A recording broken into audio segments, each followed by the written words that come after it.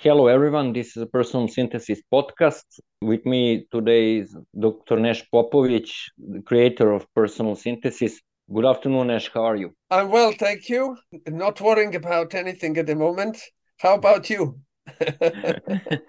I worry a lot and very often. Okay, so that's something that we'll be talking about today. So hopefully at the end of the session, you will find ways to deal with that. Can you tell us more about today's topic, Nesh? What exactly does anticipatory attitudes refer to? Anticipatory attitude is a slightly unusual name, not something that you would commonly find in this kind of personal development or popular self-help literature. So let me just say a few what we mean by that. The area covers dispositions towards events that are not experienced but anticipated. So sometimes we think about something that we are not experiencing, something because it's happening somewhere else or it will happen in the future. We then imagine and anticipate these events because we don't have direct experience. And that's what we will be talking about today. This attitude can affect our mental state, our performance, and even our health. So it's really important to consider them, and we will talk about three such attitudes. Something that all of our listeners, I'm sure, are familiar with: worrying, which is characterized by apprehension, and also optimism and pessimism. They are characterized by overly positive or negative attitudes towards those events. So let's start with worrying. Bobby, is that okay? Is that clear? Yes. Okay, so let's start with worrying. Worrying can be defined as an apprehensive reaction to the possibility of an undesirable outcome. It is interesting that it has characteristics of anxiety because uncertainty is involved. When you worry about something, you're not clear exactly what's going to happen, and also fear, because worrying usually has an object. Usually you worry about something concrete. However, the object of worry is always at a space or time distance, so relief from worries through immediate action is not possible, which is why it's very frustrating. Very often we can't do something about what we worry, and that's why worrying is so frustrating. So do you often worry, Bobby? Yes. Like I said, I worry a lot and very often. And is that useful? No, not at all. Sometimes it feels like it's suffocating me, and I just can't stop worrying. So can I ask you now, if it's not good and it doesn't make you feel good and it's not helpful, why do you worry? Good question. Very good questions. I don't know why I worry. It feels like it's stronger than me, and I cannot stop. And it's always been this way. Always. So even when you were a child, Yes. did you have people around you who worried? Did you pick up that habit from others? Well, yes. I think everybody in my family is worrying a lot. Right.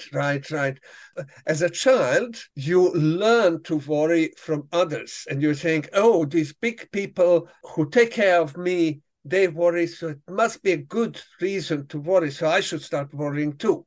Yes, but Nash, for me, sometimes it feels like that is who I am, one who worries. Right. So that is who you are, meaning that this is really part of you, part of your personality, right? Yes, exactly. It often feels like that with our habits. When we develop certain habits, we just feel that those habits become part of us. And that feels like that because they create pathways in your brain, and they are really then part of us because they shaped our brain. So often smokers, for example, feel that smoking is part of them. And yet we know for sure that no baby is born and first thing that it says, give me a cigarette. So at certain points, it wasn't part of them, and yet they feel that smoking is part of them. It's similar with habits. And worrying is very, very widespread. It's one of the most widely spread habits. But it's just a habit. Habit that we believe started from kind of a quirk of our mental mechanism that is very useful, which is trying to predict what is happening or what will happen and find a solution for that. However, sometimes when the emotions take over, that mechanism doesn't work well, doesn't end with the desired result, which would be finding a solution, but just goes round and round as that proverbial broken record. And it's very often not helpful at all. Yet, we keep worrying. And this is so fascinating about worries. We keep worrying, even if it's not pleasant and even if it's not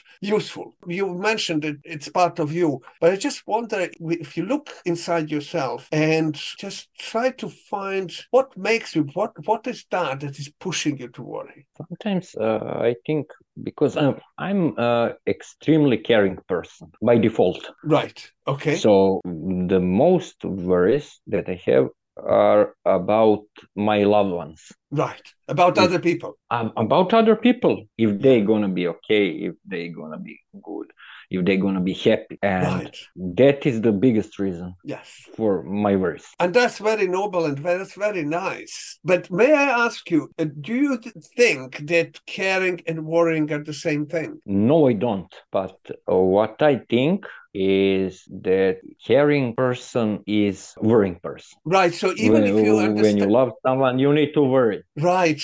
And even if you realize that caring and worrying are not the same, it still seems that part of you believes that you need to worry and show that you worry because that means that you care. Is that right? Yes, exactly like that. And yet, is that really justified? I mean, would it be possible to care without worrying? No, it's not justified. And I know that it's not justified. But like I said, sometimes it feels like worrying is stronger than me. Yes, so you know that these things are not the same and that you can care for people without necessarily excessively worrying. And yet that link between caring and worrying was created sometimes in the past. And now you find difficult to break that link, even if your mind is telling you that these two are not the same. Yes, and sometimes it's overwhelming for me. And as with other habits, this habit is not easy to break. Like with smoking, for example, or drinking or whatever else. But with some practice, it is possible to break. The good starting point is just to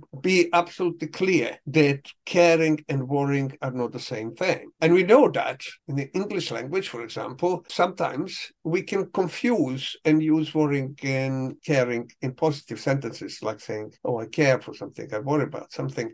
It may look that these two overlap to some extent. But when you use these words in negative sentences, it is very clear that they are different. So, for example, if I say I don't care about somebody, that means a very different thing than saying I don't worry about that person. So, whenever you try to think about worrying as synonym for caring, try to remember that these statements, particularly when you use in negative sentences, have very, very different flavor, very different meaning in everyday language. That could be a good starting point to start changing that habit. Before we move on, I just want to mention that there are also other reasons why people worry a lot, particularly those habitual worriers. One of the reasons is closely related to desire to maintain control. So it can be motivated by belief that mental suffering will somehow affect the outcome. Very often, people worry because they have some kind of almost a superstition that if I worry about that plane crashing, it's less likely to crash. Do you have such beliefs that somehow your worrying, actually your mental suffering increases the likelihood of the positive outcome? No. Interestingly, no. Someone told me when I was a kid, if you're afraid of that something will happen, it will happen. Right. So I remember that sentence from my younger days. So when I'm worrying in different way. Right.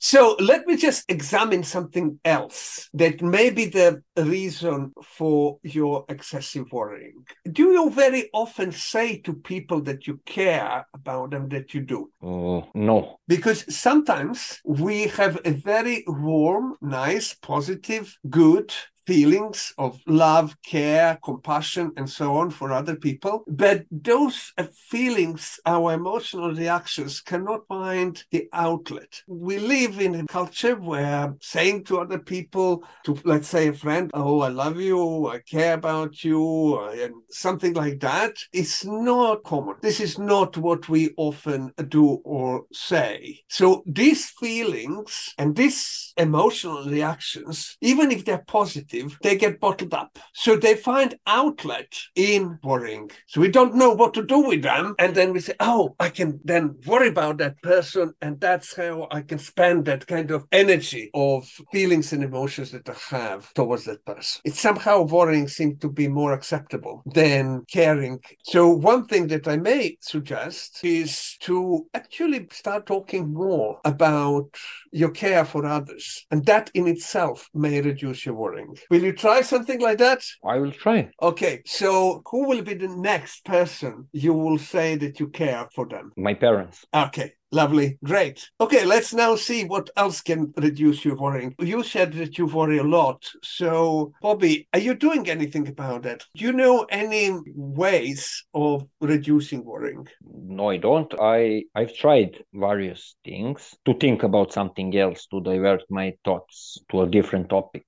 That even to okay. find some other concern, smaller concern, Right. to worry, but nothing has helped. Yeah. The distractions sometimes help, but very often they don't.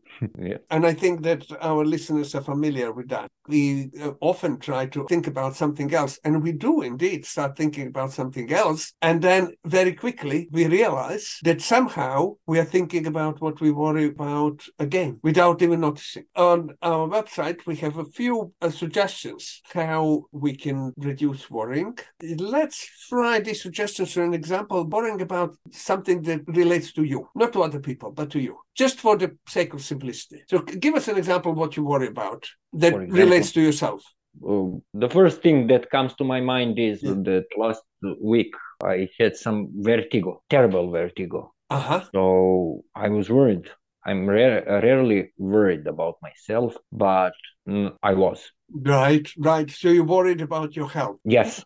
What would be the worst thing that comes to your mind in relation to that? I'm always afraid that I'm gonna lose my memories or to change in some way, to change To my lose yourself. personality. Yes, to change my personality in some way, because I, except this worrying, a couple of small things, I really like what I became. Right. Who I am. So you like yourself, but you think that some kind of brain disorder or something like that may cause you losing yourself. Yes. And it's very interesting because actually, in this case, worrying is more likely to contribute to losing yourself than to contribute to not losing yourself. Paradox. It's paradox because, as you know, you're far too young for dementia or something like that. Yes. But, it's possible to get maybe stroke or something like that. And these things more likely to happen if you worry excessively, if you are under a big stress, because it increases the pressure in your brain and so on. Let me just give you a couple of suggestions what you can do in these situations. Obviously, the most important thing is actually to do something about that. Yes. Have you done something about that? Something constructive, like, for example, arranging an appointment with your doctor or something like that? No. I suggest next time, if something like that happens, so you said it lasted 3-4 days. Yeah. I suggest that while it's still going on, to try to book an appointment with your doctor to check what's all about, or if not that, at least check online if there is a reason to see your doctor if you have a vertigo for 3 or 4 days. Just to feel that you are in charge, that you can do something about that. Very often, worrying is frustrating, and the intensity of worrying increases, as I said earlier on, because we feel that nothing we can do about it. Once you make certain steps that are put in place to deal with the situation, if things get worse, that can in itself reduce worrying a lot. The other thing that can be helpful in these situations is to write down what you worry about. Write your worry on a small piece of paper, and then when you finish, just make a ball of that paper and throw into the bin. Now, this may sound funny, but actually the research supports the notion that physically throwing that piece of paper can have additional beneficial effects of reducing your worry. Right. And you can also use your imagination. I did that with a class of young people and asked them to write down on a piece of paper all their worries. And then we brought some balloons and I asked them to attach their worries to those balloons, let them fly through the window. You don't need to do that to go to a shop and buy a balloon, but you can imagine that your worries are flying away, something like that. Now, this may help with transient worries, like that thing that you had a few days ago. But some of us worry all the time, and you seem to be one of those people who worry all the time about anything and everything. The following intervention can be very helpful if you worry habitually. You know that just saying to yourself, oh, don't worry about that, doesn't help, right? Yes. And that's because in order to remember not to worry about something, you need to think about that. The same thing, if I ask you now to not to think about a carrot, you most likely will be thinking about a carrot, because not to think about that, you need to first think about that. But what we can do instead, actually something that may seem counterintuitive, which is designating your time for worrying. So what I suggest to do for a week and see if it would make any difference is to designate half an hour a day for worrying. And that has to be a specific time, let's say between 7 and 7:30 in the evening. Okay. So then, if you start worrying about anything at any other time, just say to yourself, I will worry about that between 7 and 7:30. Now, when the time comes, go on, but don't force yourself to worry. You may realize that actually there is nothing to worry about. Many people in the courses that we run found that when the time comes, they actually didn't have much to worry about. And that exercise was very effective to reduce their overall worrying. So try that for a few days. Just whenever you have a worrying thoughts, just say, okay, I will worry about that between 7 and 7:30 or any other time that is convenient for you. And then when the time comes, depending how you feel, you can actually then spend half an hour worrying, or maybe writing that on piece of paper, as I suggested earlier, or focusing on your worrying, or allow yourself to worry as much as you want. Or you may say, well, there is nothing really to worry about, and move on with your life. Okay, let's talk now a little bit about optimism and pessimism. So tell me, Bobby, if you're an optimist or a pessimist. I'm neither an optimist nor a pessimist. Okay. I'm more realist. Right. And it's rare for me to stray into excessive optimism or pessimism. Right. It's like my brain doesn't allow for such a thing. And more interestingly, this seems to contradict what people perceive in me. Well, they think that as a person as I am, that I'm optimistic person. Right. But I'm not. In my core, I'm a realist. And how would you describe realism? What does it mean, really? It means that I see every situation realistically. I cannot say it will be okay if I'm seeing that it will not. Right. Yeah. I mean, it's very interesting because all of these categories, optimism, pessimism, and realism, has good sides and bad sides. So psychologists very often argue which one is better, being realistic, being optimistic, or pessimistic. But in fact, the best way forward in this respect is to try to separate good sides and bad sides of all these three and put together good sides of all these three and get rid of bad sides of all these three. Does that make sense, what I'm saying? So we are not like saying that one of these three is best or better than others. What we're saying here that all these three have some sort of good sides that we will try to combine and get rid of their bad sides. Yeah, it makes perfect sense. Okay, so let me just clarify what I mean by good and bad sides of each of them. The good side of optimism is it can bring some kind of enthusiasm. It gives you extra energy to act and to do something about that situation and to bring the situation to some sort of positive conclusion, and also to be creative and to reduce worrying.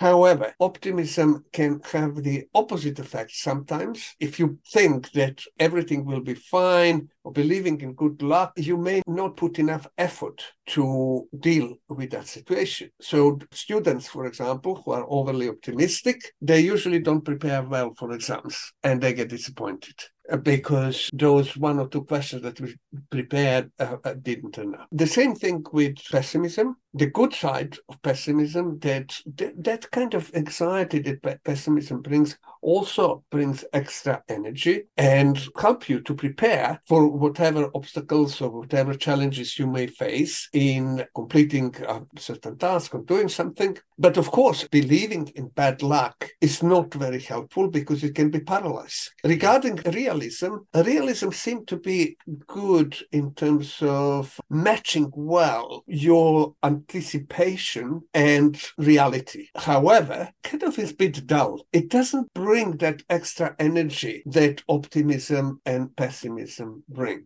So we should just combine these things by being aware of what can go wrong in your mind, in your head, if you like, being aware and consider what can go wrong and prepare for that, and believing that even if something goes wrong, you will be able to deal with that. So good optimism is not about saying, oh, everything will be okay, but saying, I'll be able to deal with whatever is going to happen. In other words, to put it in one sentence, prepare for the worst and hope for the best. Prepare with your mind and hope with your heart. That's a great sentence. Okay, I think we can end at this point. Okay, thank you, Nash. At this optimistic point. An optimistic point, yeah. And with a great sentence, I must say. Thank you. Thank you, Nash. This was very helpful, especially for me, and I hope for our listeners too. I want to say to our listeners that everything they want to read about worrying, optimism, pessimism, realism, they can find on our website, personalsynthesis.com. And I want to say that if they have any question, they can write us and we will be more than happy to answer their questions. We'll compile your comments and questions, and then depending how many of them we have, we may have a special episode that would consist of reading your comments and replying to your questions and commenting on your comments. Thank you very much. Thank you, and see you soon again. Bye. See you again. Bye-bye.